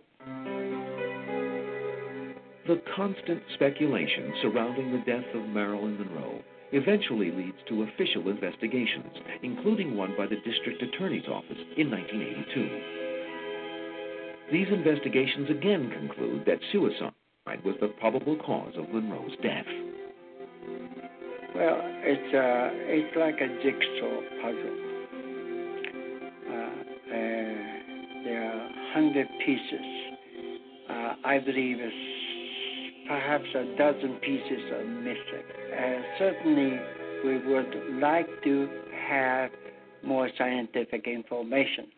I do not believe this case is totally closed, but the best guess, best assessment, based on the available information as of this day, her death will be classified as a probable suicide. However, I am not sure those who believe that Marilyn Monroe was murdered, they may not be satisfied.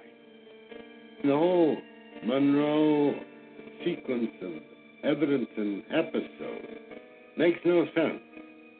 Whether there was some kind of officialdom that interfered, I don't know. I don't know these answers. I don't know who killed her. I just know she didn't kill herself, so someone must have killed her, or someone.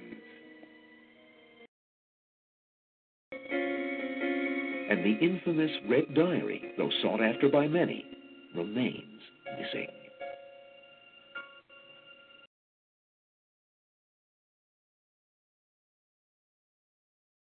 Well, there you have it. Just as Mike and I was talking about it earlier, of the possibility, I mean, there's a lot of possibilities. That's a lot of story. Yeah. Yeah, and there's some stuff there I didn't even know about. More added stuff that I didn't know about until now, from watching the documentary on TV. It was on Rio Rios station, REELZ. It was on there, and they had that story there. Plus, before that, they had the story about Anna Nicole Smith, and that story and Marilyn Monroe's story seems so parallel until it is scary. Tell me about it. It's very, very, very strange. And this Little Red Diary I believe has something to do with that, with her death too. You ever find the diary? Never found the diary. But if it was right there in the house, wow, okay, I got you. It was in the house, and apparently it disappeared. Just disappeared. Okay, Yeah. I got you. It just disappeared. It just got up and walked out the house. That would look like. It looks like. Because there was a lot of stuff a lot of stuff that she written in her diary. A lot of secrets that she knew about. Well, you know what else too?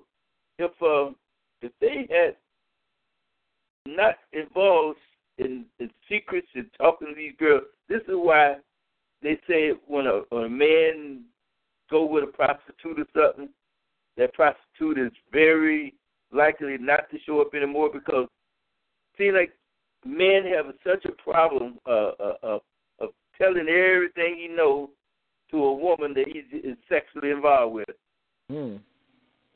Now, don't you know that Kennedy have no business telling her about the Bay of Pigs and nothing secret.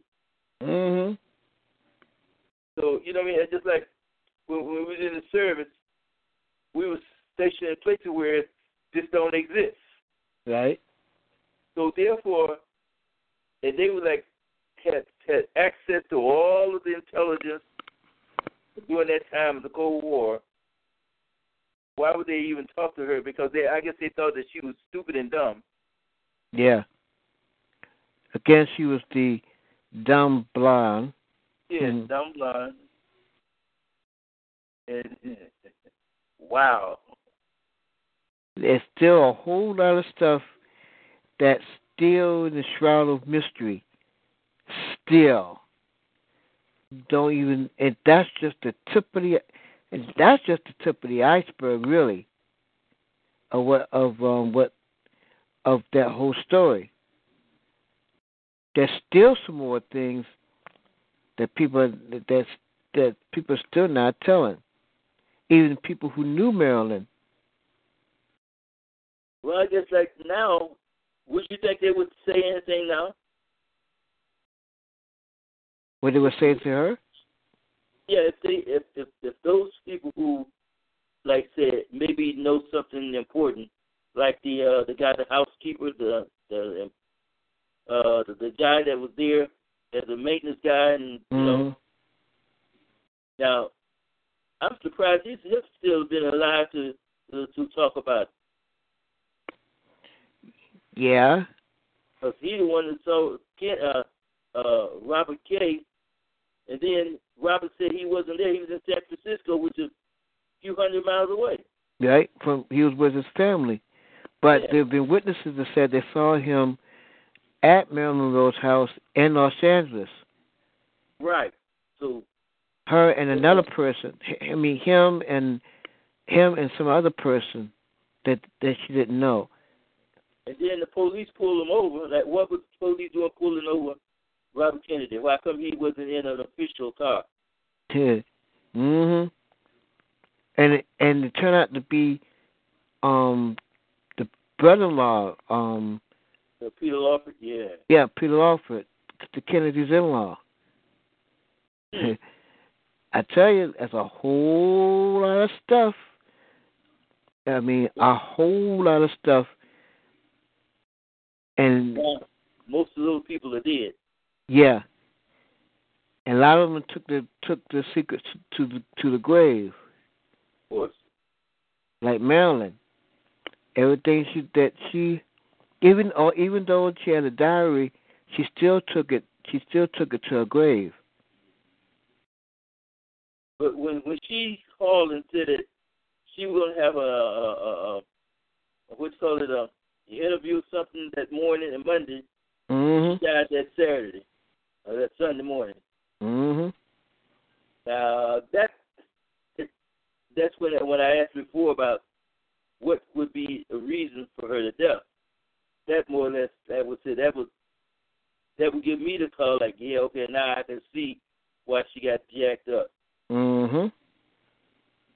And it also has been said, and this is from I don't know how true this story is, and again, it's like mostly all speculation, that she was pregnant by one of the Kennedys, but she had an abortion.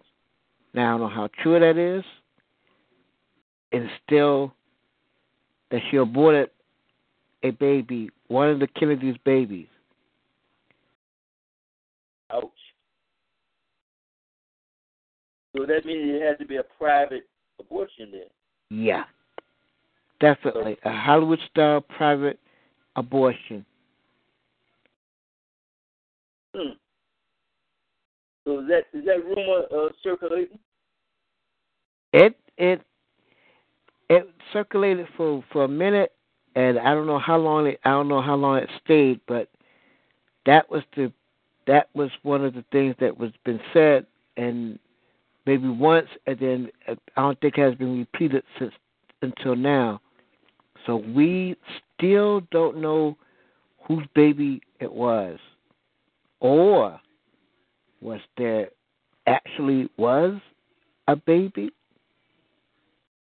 Yeah, that's what I said. Okay, well, anyway, so much for that. Like Arsenio Hall used to say, these things make you want to go, That's right. Well, anyway, thank you for sharing the story. Yeah, I'm not the only one who's kind of curious about this whole thing. There's a whole lot of conspiracies. I'm not a conspiracy, but I'm not a person. I'm more like a person who likes mystery and want to find out, was it or was it not? Yeah, okay. Okay, well, be that way sometime. You know what I mean? Yeah, I'm kind of curious person in a way. So look here, never about that. So what's your plans for tomorrow, man? Mostly tomorrow is just mostly rest because I don't have to go to work until Tuesday. Oh, well, hey, enjoy your day off. Oh yeah, most definitely. I'm gonna enjoy this one as much as I possibly can. I am gonna be on tomorrow morning. Yeah. I'm gonna be on tomorrow morning. Sometimes on holidays like this, I normally extend it for maybe an hour or two more, maybe an hour or two. It depends. It depends on the morning. That morning, I'll have different things on there afterwards. So I just have to listen. It starts at 6 a.m. and I might go on until, who knows, to 10. Who knows? I might go on to 10 o'clock in the morning. I don't know. It all depends. I'm playing it by ear tomorrow. I'm being lazy. I'm being lazy. I've been a lazy. This is a lazy day for me. Okay then. Well, if you have a picnic, enjoy yourself. And, oh yeah, most be definitely. safe. Oh yeah, I'm gonna be safe because I'm gonna be in the house. I don't blame you, man. Are you gonna be on this week?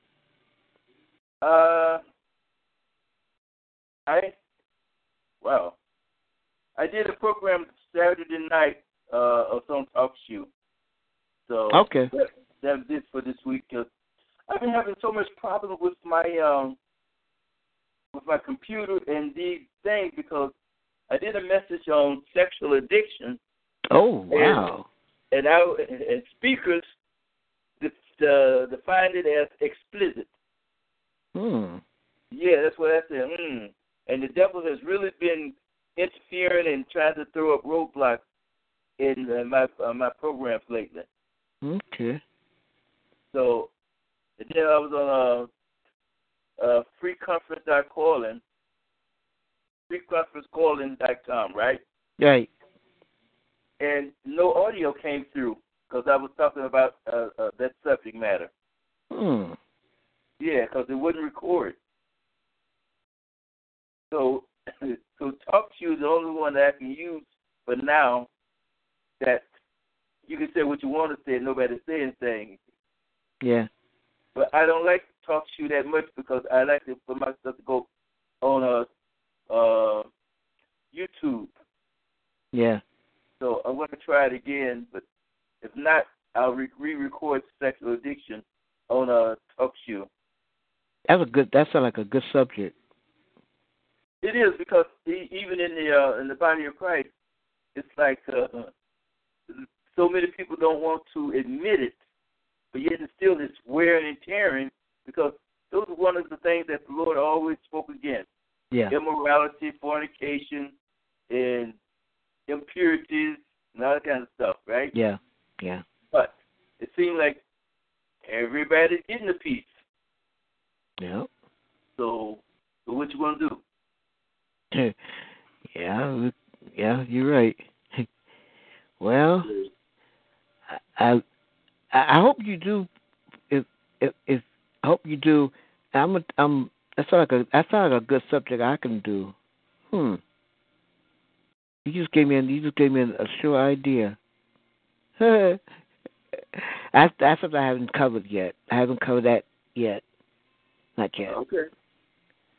Well, like I said, the Lord wants us to get out of the box anyway. Yeah. So we've been going around that same old circle about, well, come to Jesus, He'll save you. Yeah, okay, good. But then what about after you raise your hand, confess Jesus Christ as Lord, and then that day-to-day work that you have to do? Yeah, that's the thing. We forget about love. We forget about attitudes. We forget about a lot of different things. And then we sit there and wow. Anyway, it's all good. Yeah. So anyway, hit me up on Facebook sometime we get a chance to. Let's see. What? Let's see. Are you on Facebook? Oh yeah, most definitely. I'm definitely on Facebook. All right, I'll look you up there. So It's Kenneth Jenkins. Right. Okay. All righty, folks. All right. Look here. You take care. Let me get up off of here and God bless you and keep you good and stay well, man. You too. Have a good memorial and thank you for your service. Hey, God bless you and thank you for being there to support us. Oh, no problem. Okay then. Okay. Well, folks, that's it for me till tomorrow morning, 6 a.m. for One Inspirations. Thank you all for tuning in, logging. Thank all of you who logged in and out. Thanks to Bill Michael for coming in again tonight as usual. Thank you all for downloading us. Check out our blog on Nation Talk Radio. Let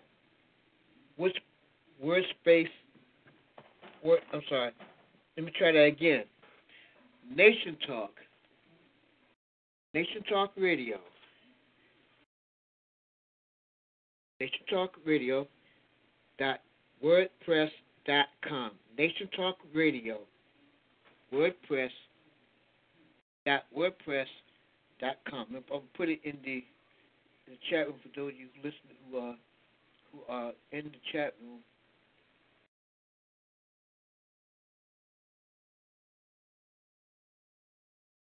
Nation Talk Radio. WordPress.com.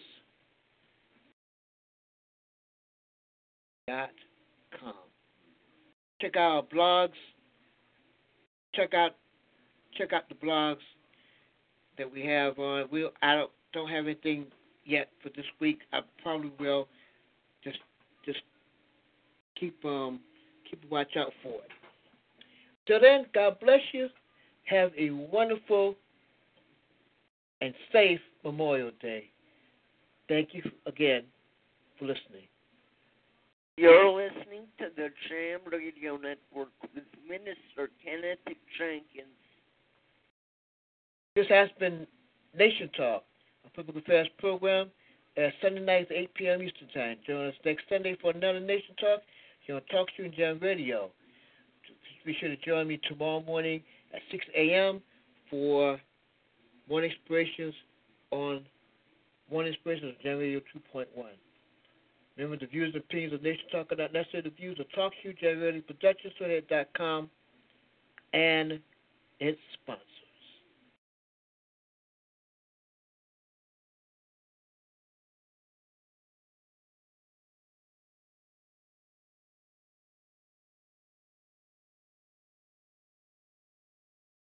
Hello, it is Ryan, and I was on a flight the other day playing one of my favorite social spin slot games on ChumbaCasino.com. I looked over at the person sitting next to me, and you know what they were doing? They were also playing Chumba Casino. Coincidence? I think not. Everybody's loving having fun with it. Chumba Casino is home to hundreds of casino-style games that you can play for free anytime, anywhere, even at 30,000 feet. So sign up now at ChumbaCasino.com to claim your free welcome bonus. That's ChumbaCasino.com and live the Chumba life. No purchase necessary. VGW. Void where prohibited by law. See terms and conditions. 18+.